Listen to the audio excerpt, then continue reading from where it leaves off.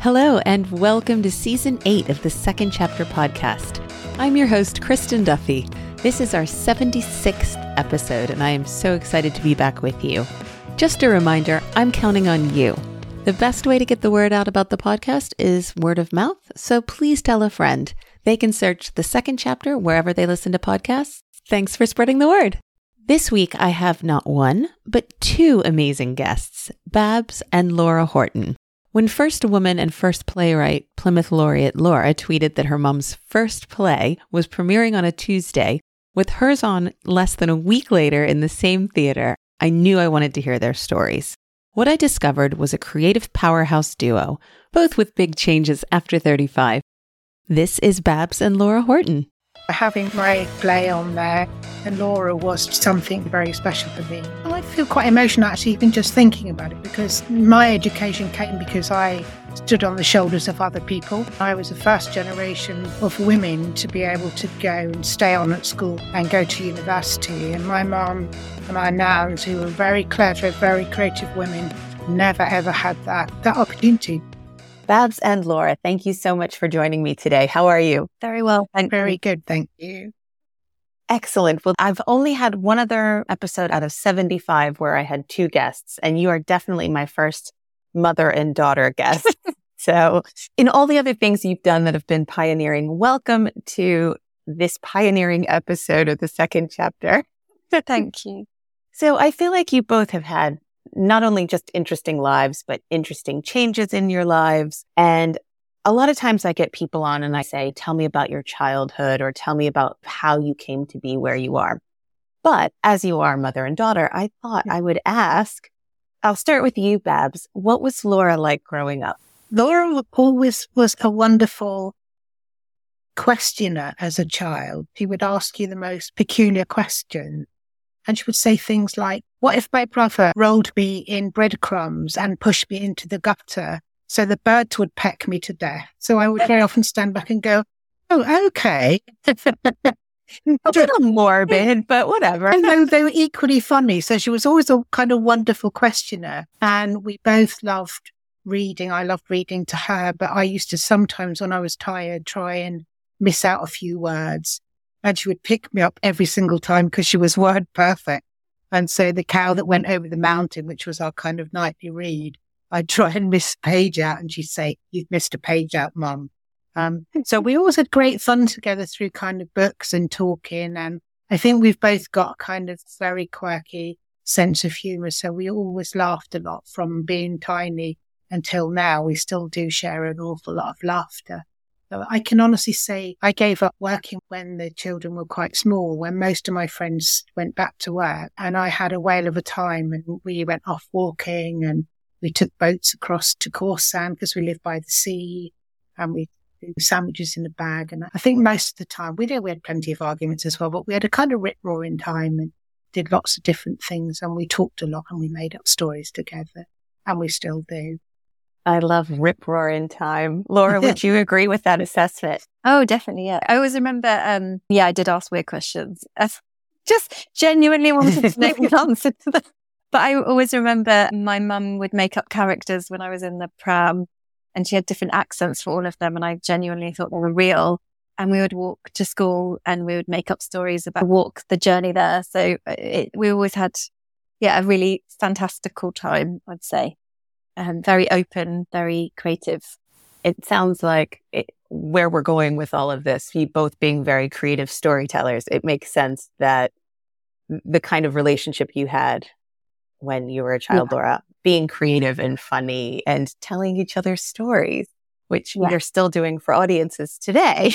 So, Babs, I'll start with your story. I know you were a teacher and did a lot of writing, but actually didn't get to start writing an actual book, which you've now done many of, but didn't get to start doing that until the children were 10 and 13. Is that correct? Yeah, that's about right.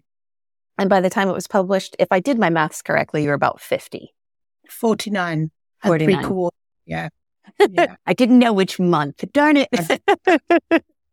So one of the things I found really interesting was that the Royal Literary Fund has some tapes or some audio clips of you talking about different things. And one of the things you talked about was the writing and life balance. And I think something, if you don't mind, I would love to put a link to that clip in the show notes so our listeners can listen to it. But maybe you can talk a bit about how you went from being a teacher maybe into your writing and finding that balance. But I was very, very lucky, really, because I was teaching in a school that was closing and the politics was awful. And the last things being thought about were the children. And I kind of had enough of it. And so I'd gone to an interview where they said, "Oh, don't worry, Mrs. Horton, we've got you a new job and everything will be fine. The school will close and we'll put you somewhere else to work." And I just said, "Oh, actually, don't worry about it. I don't want another job. I'm going to leave it where it is." And the guy was like, "Oh, no, you must carry on teaching and you must do this. And what else would you do?" And I said, "Well, I think I'm going to go and write a novel." And I walked out of the room and said goodbye nicely and walked out. And I could feel my face going really red. And I thought, what on earth have you done? Why have you said that? And then I said to my husband... Did you have any kind of preconceived notion that was going to happen? Or was it almost just... No, I was feeling quite angry inside about what was going on, about the children, really, the children I was teaching. And something just... I can be quite impetuous sometimes. And so I went home and said to my husband, "I've just told them I don't want my job and that I'm going to write a novel. How embarrassing is that?" And he said, "Yeah, but you do want to write a novel." And so we agreed that I would just do any old job just to fund myself to write a bit more and have a bit more time to write. And I did that. But it also led me into working for CAMS, which was working with children in adolescent mental health services, which I did for a long time and combined with my writing. And it was absolutely wonderful. So that day, just saying I'm going and I'm going to write a novel was the best thing I ever did. It was terrifying, but the best thing. I was going to say, it sounds like something that in the long term was the right choice, but I can imagine that red face and just that feeling of heart, either dropping out of your stomach or up in your throat, just going, what have I done? I know. I've done a few things like that in life. I love that, though. Now that you've said that, I have to say, what's one of the other ones? Oh, no. You told me nothing was off limits. Okay. Yeah, nothing major. I just think sometimes I'm quite lucky that I don't have a very bad temper. When I do go, I go up like a bottle of pop. And I think one of those was the days when deep down inside I was thinking, I just can't do this anymore. I can't take the politics anymore. There's something that I want to do and I just came out with it. And that was great. Painful, but great. As a sidebar, I really do love, speaking of the politics, your Twitter account is so worth a read. Oh, God. Because you have always got something to say, often about politics, that I find very amusing. So that's a side note, but I do quite love it. Your first novel won the Pendleton May First Novel Award. So it was a while in coming, but once it was finished, I think it was well received, to put it lightly. Yeah, it won the Pendleton May and it was shortlisted for the Authors Club. So I had quite a lot of success early on, which was a bit of a shock because I went to Guildford for the prize giving and Mark Haddon was up for the same prize for The Curious Incident, The Dog in the Nighttime. So I just thought, he's obviously going to win it. And so I didn't write a speech or anything. And it was a freezing cold night and I had to get back across London. I was just like, this is really nice. But as soon as it goes, I'm out of here and that. And then they said, and the winner is Babs Horton. And I just had to cobble together a speech. It was so embarrassing, but it was a lovely evening. And writing definitely runs in the family because, Laura, you are a writer as well. But tell me, because I know you have a background in PR. So how do the two work together? I always wrote when I was little and I used to create performances. My mum bought me a plastic theatre when I was little. And I used to make up plays and charge everyone 50p a ticket and my mum's friends. And I was very strict. I love that you charged. I was about 6. And then I'd put on these performances with my brother and he would always make fart noises and then everyone would laugh. And then I would stop everyone and tell them off. It was a very serious endeavour. So the interest in that was from a young age. And I knew I wanted to be a writer. So that came way before PR. I fell into PR. But I found it quite creative. And obviously it's about I think if you're a good PR, you're finding ways to tell stories from the person that you're working for to the media. So that paid my bills. But I always knew that I wanted to write. It just came a bit later for me. I think various reasons, including confidence and money and all sorts of things really. And also not realizing what medium I wanted to write. And I think I thought I would follow in my mum's footsteps and be a novel writer. And that just didn't come very naturally to me. So it took me quite a while to figure out it was theatre that I wanted to write. And I know I was reading, you were saying it was a confidence thing as well. And I think so often, so many people I talk to for the podcast, and I don't know if it's us as women or how it works, but there seems to be this early thing sometimes where it's like, how do I find that niche? And it takes sometimes a little bit longer to get that kind of confidence up. Yeah, definitely. And also I think you come to it when you come to it, don't you? It's very easy to look at 21-year-olds who have won an Olivier Award and think, oh my goodness. But, it just wasn't the right time for me, obviously, in my 20s and early 30s. I feel fine about it. And it's interesting with the PR now because I kept them very separately for a long time. And actually, I remember being in a workshop with James Graham, and someone had told me that I needed to keep them separate. And I remember him saying, oh, I wouldn't do that if I were you. And as soon as I started to think about my skills more holistically, that's when things started to go a lot better for me. And I started to run things alongside the plays I was doing. I don't think I will ever be able to write a play and just drop it. I think I will always be thinking about audiences. And so I always come up with, alongside Breathless, I've done a podcast and I've come up with this QR code idea that I've just got funding for from the Space that I'm going to do in February. So I don't think I'll ever just want to write. I think audience development will always be there for me. So it's been good to look at both of them together. It's funny because I was just listening to something with Emma Rice talking about she doesn't want to make boring theater.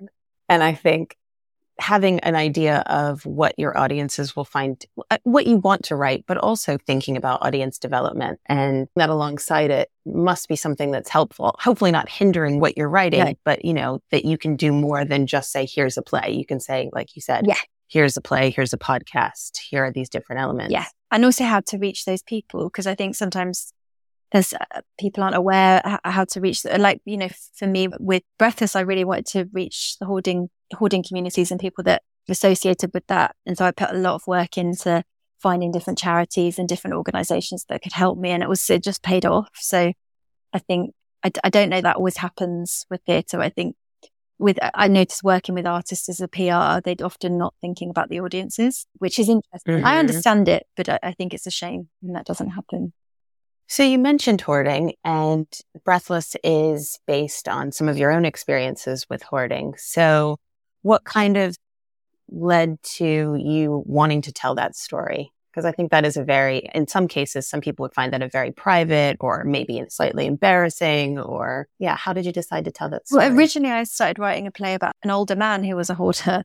And then I decided to write my own play and I wrote this massive ensemble piece, which won't get put on unless I'm very famous because it's a lot of characters in it. And it was very fantastical. So it was a bit removed from me. It was like this woman who turned into a clothes moth and all sorts of weird things happened. So it wasn't sort of my story. And then the Theatre of Plymouth had asked me to present 3 20-minute plays, or they'd asked me if I was interested in doing that. And I already had 2, and I had to write a third, and it made sense to write a monologue.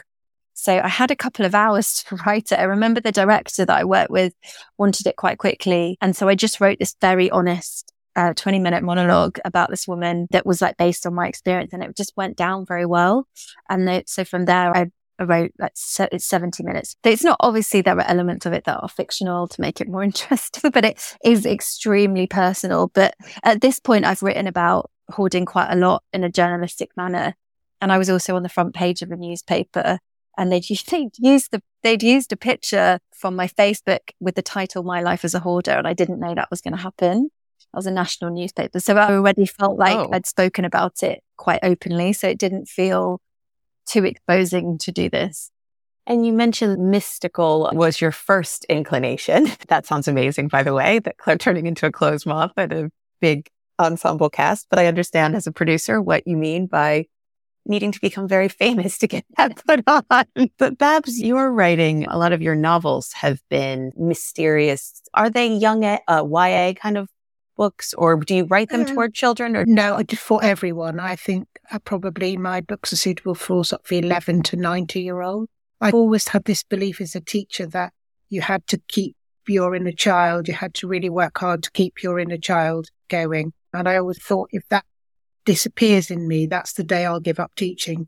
because the day you stop understanding young people or having empathy with them or understanding their fears is the day you need to leave.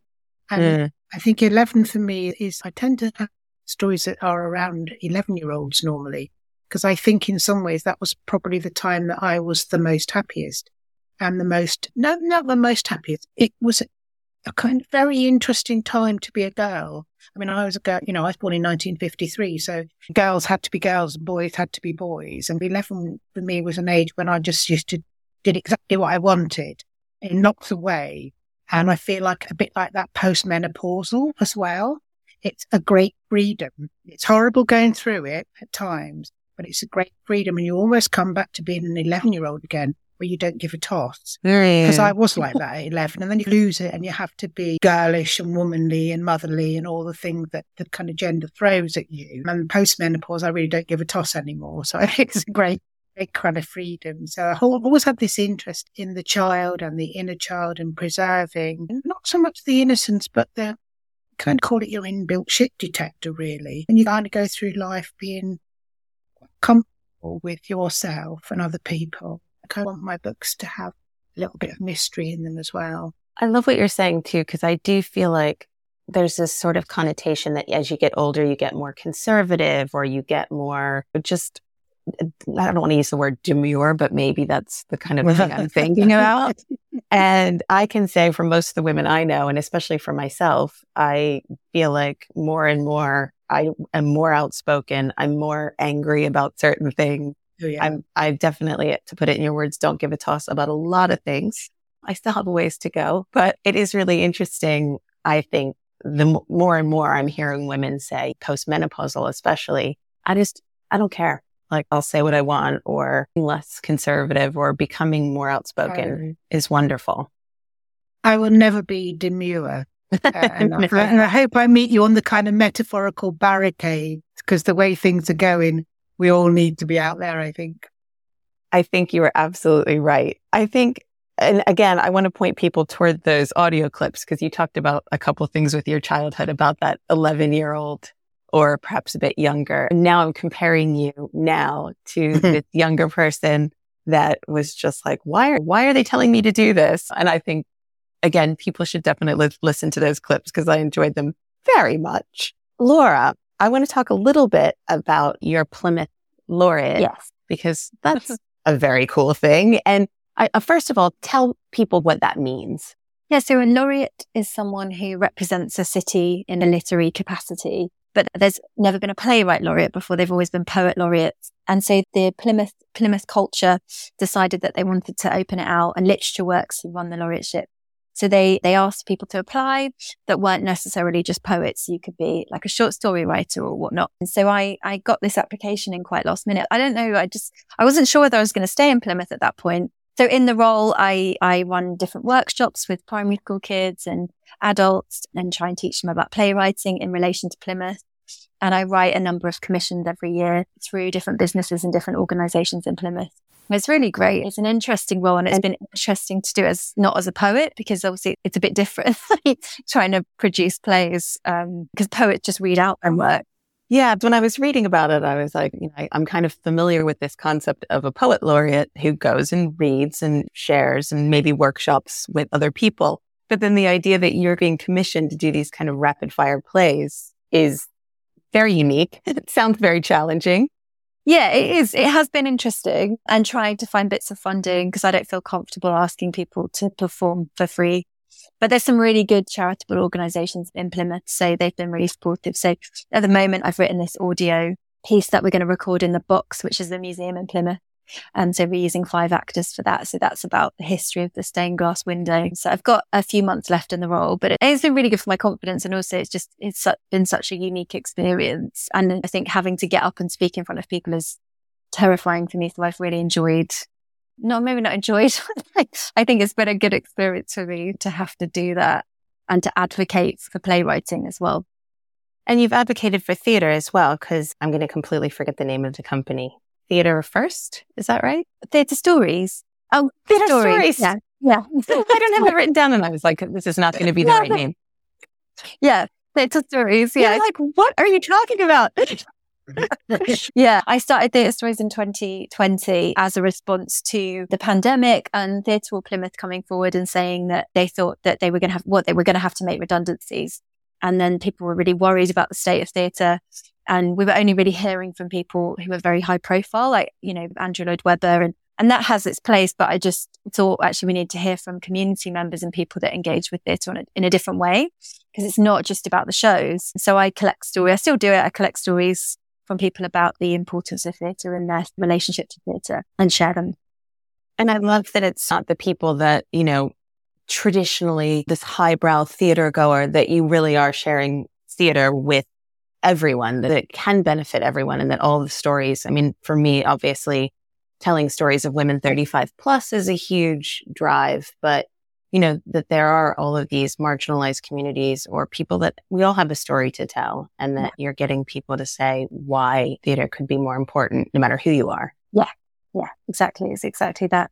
So you've mentioned a couple times Theatre Royal Plymouth, and it feels like an apt time to say that when I approached Laura, but both of you, about coming on the podcast, it was because you had tweeted about your mom both of you being playwrights in the same theatre at the same time, which Breathless was at Edinburgh Fringe. It won a Fringe First Award. So you've had a lot of success with Breathless, brought it back to Theatre Plymouth. But at the same time, Babs, you had In the Lady Garden. Did. I should also mention both sellout shows. Yeah, they were. And it was very special, us being within those 2 weeks. I was in the lab and I was in the bigger theatre in the Drum. But I was immensely proud. It was great for us as a family as well. Like, I came from Welsh mining community, born in a council house and not very aspirational at times. And having my play on there and Laura was something very special for me. I feel quite emotional actually even just thinking about it, because my education came because I stood on the shoulders of other people. Lots of people who worked underground had really difficult lives. And I was the first generation of women to be able to go and stay on at school and go to university. And my mum and my nans, who were very clever, very creative women, never ever had that opportunity. We were very lucky coming from the town where Aneurin Bevan was the MP as well. And I have a lump in my throat thinking about how we worked really hard but enjoyed ourselves, and for all the people who've given us a leg up, really. And how did you decide, or what made you decide to write a play? I'd written a few over the years, and I hope nobody ever finds them because they were really awful. And then Laura encouraged me I wrote a play called Wings about 4 young people in the psychiatric unit. And Laura said to me, Mum, put it in for the Bruntwood Prize, which I did and then forgot about. And then when we were in France on holiday, Laura said to me, Mum, I think your prize has been longlisted. Which was very, I was very impressed with that and very excited. And then in lockdown, I just wanted to write something for me that was funny. It was about older women and what their lives were like, women who'd been born in the 50s, and how they probably weren't that different in lots of ways to young girls today. And so I just had a really good time. And then again, thanks to Laura, she said to me, you need to get this play out there, because she's great at publicity and I'm rubbish. I'm hopeless. And she said, go on Old Vic Connect and put this play out there and talk to people. And I was like, oh God, I don't really want to do that. And I did it. And then a director came back to me called Deborah Edgington. And it went from there. And we worked together to get it on into the lab in the Theatre Royal. We didn't have any funding. Theatre Royal Plymouth were brilliant for us because we didn't have a bean. Nobody wanted to fund 3 women in their 60s to put on quite a rude, raucous play. And our actor, Julia Faulkner, was in her 60s as well. So we were really, I think, like 3 old dears approaching the Theatre Royal. And the young guy who works there said, Jesus, this play is quite outrageous. But it was great. And we put it on and we sold out. And we sold out in the first 2 weeks, I think. It was less than that. Then they gave us another performance and we sold that. Yeah, we sold that out as well. And we had great feedback and we had a really good laugh and a good time. And it's been really good fun. And we're hoping to take it on tour. I don't know how or where, but that will happen. I love it. I feel like I have insider information because when I was first texting with Laura about this, I was like, oh, great. It's such a cool story about you and your mom. And then I realized In the Lady Garden was the play. and that Deborah had come to me and said, oh, I saw Julia, who was one of your actors in one of the stories that I had put online. And she said, could you put me in touch with Julia? And then, Julia has since said to me what an amazing time she's had working on it, because I'm in the same agency as she is. And she definitely said, oh, I had to be quite rude. Because naturally she is a bit posh. And she was like, there's so many rude words. She did a wonderful job. And when we went off to rehearse, we were rehearsing in Stonehouse in Plymouth, and in a dance school run by 3-4 amazing young women down there. And we just had such a fun time. I mean, I went in every single day. I did say to them, do you want the writer in as much as this? But it was just such a lovely experience. And to watch how actors are, how they use the stage, and directors, it was just, for me, it was just absolutely brilliant. And it was 3 whole weeks, probably the first 3 whole weeks in my life that I've ever had to donate completely to your art. It was just wonderful. Yeah, it was great. And thank you, Laura, for making me do it, because I did resist. So, Laura, are you going to be PR to get in the Lady Garden, touring around the country and eventually the world? I would happily PR. I'm actually not really doing PR at the moment, but I would 1,000,000% do my mum's PR, obviously. Oh, yes, please.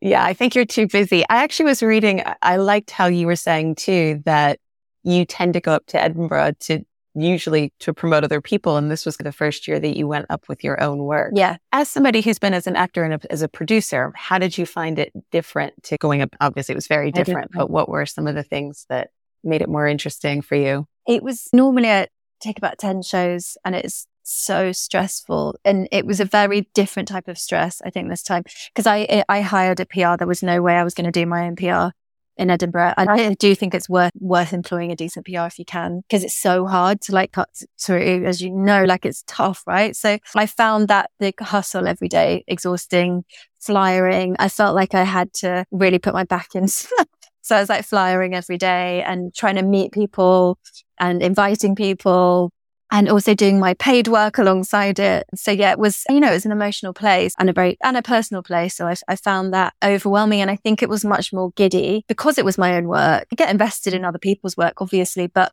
when it's your own play, it is different. And the theatre were co-producing it, but they were giving me the money to produce it. So I felt a lot of, they were very supportive, but I felt internal pressure to need to prove myself. So I was working extremely hard. And I think when we won the Fringe first, that was so exciting. And the popcorn, being a finalist for that. But I think also you can't maintain those levels of excitement. So I had some quite low points in Edinburgh that I don't think I've ever been that low in Edinburgh before, which surprised me a little bit. But I guess it's for a month at a festival. There's no way you're going to come away unscathed. But it was amazing. When I've described it to people, it's always sort of like, it was the best of times, it was the worst of times. Because it's such a roller coaster, no matter how well your play does, no matter what, I completely understand what you're saying. And just for listeners, because I've talked about the Fringe quite a bit, in fact, had quite a few women who had taken their stories up to the Fringe.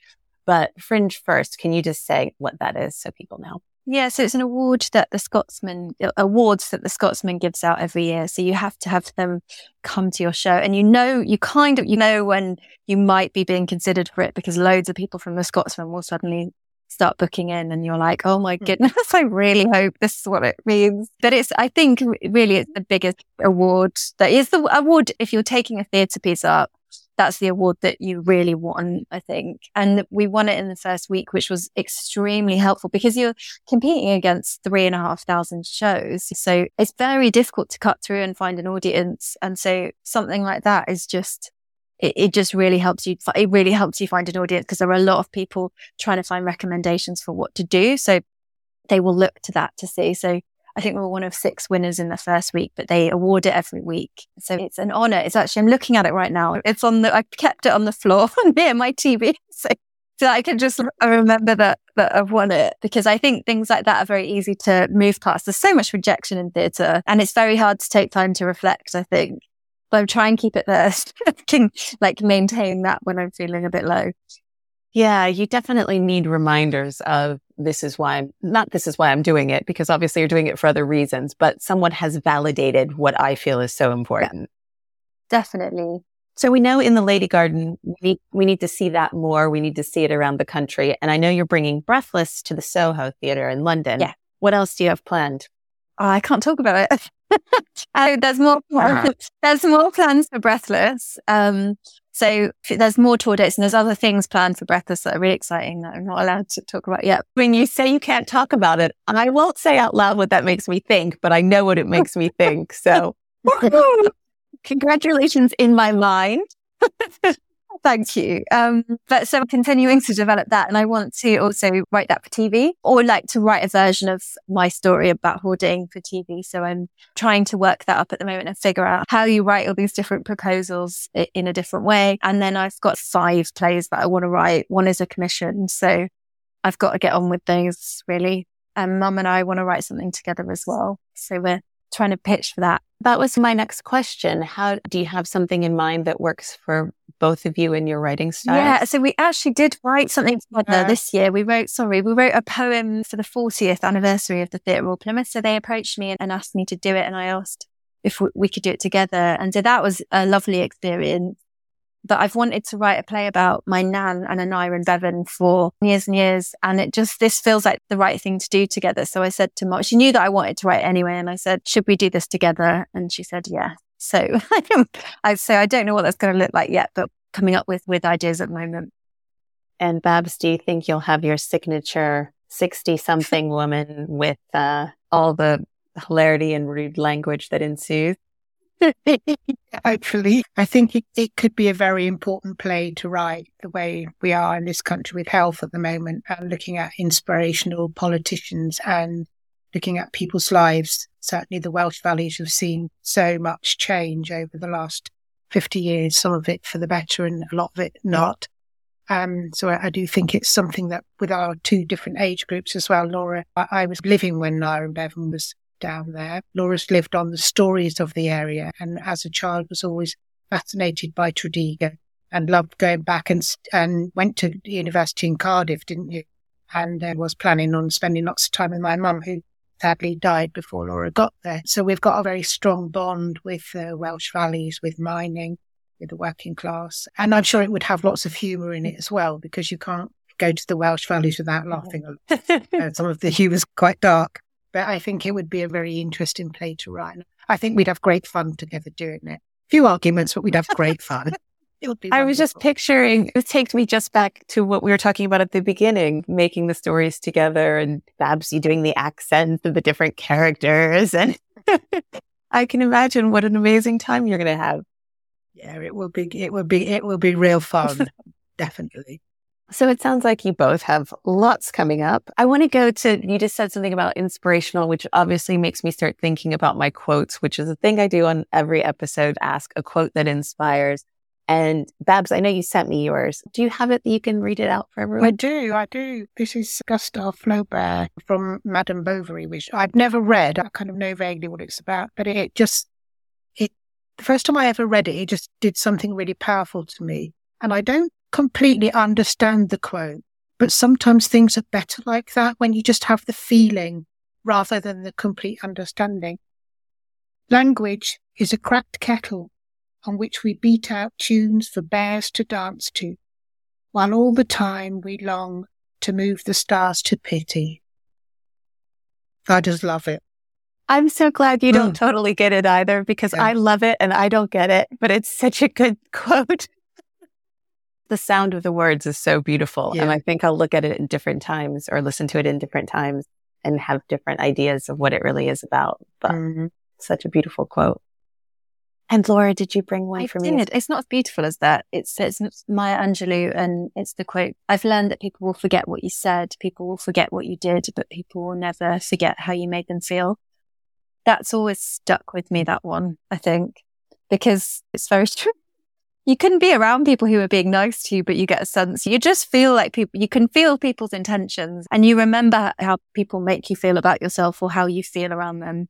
And I just think it's a good thing to be aware of. I definitely love that quote as well. I would like to think that if one day people are looking back on my life, they're saying, she just made me happy, or she made me laugh, made me feel loved, whatever that is. I agree.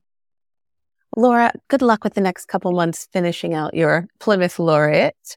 Good luck to both of you working together on this next upcoming play and all the tours and all the things that I know are going to happen with the two that have been out there. Is there anything else you'd like our listeners to know? I'm running bad sex writing workshops. Sorry. Very different. I'm going to it. I'm coming. This sounds so good. Oh, God. Wow. I said it way too enthusiastically, too. I'm so glad that timing was so bad, because that was a highlight. Stabs, you talked about the walking out and having a red face. Now that's me. Sex workshops. I'm coming. I think that's the right response. Absolutely. So will you send me a link so I can let people know about those? That's so very me to just innocently scream out something. So yes, so sex writing workshops, very good. I'm not going to stop laughing about that for a while. So I will make sure people know about that. And I think, they will obviously hear my response. And Babs, what were you starting to say that you wanted people to know? And I'm just hoping that I survive the sex writing workshop tomorrow night. Oh, it's tomorrow night. But if I don't, what a way to go. Oh, so very true. Well, obviously I, was very excited about the whole thing. So we're just going to go on and on, having lots of creative fun together, I'm sure, and having lots of belly laughs like we've just had. I think that's just the best way. The best thing about life in lots of ways is laughter. I really feel envious, because as someone who, I don't live in the same country as my mom. And when I hear you having these experiences together and both making these changes and experiencing new things in your life and getting to do them together, I'm really envious, and it's really wonderful. Thank you. Yeah. Yeah, no. Thank you. Thanks to both of you so much for sharing your stories with me and my listeners. And like I said, best of luck with everything that's coming up. And I can't wait to hear all of the details of the things that we're not allowed to talk about yet, and hopefully tours and such. Thank you so much. Thanks for having us. Brilliant. Thank you. Thanks for listening. If you enjoyed the episode, tell a friend, follow us on Instagram, and sign up for the Second Chapter newsletter. The Second Chapter is brought to you by Slackline Productions, a production company dedicated to redressing the balance of women's stories being told and who's telling them, with a specific focus on women 35 plus. You can find us at thesecondchapterpodcast.com and slacklineproductions.co.uk. Thanks again.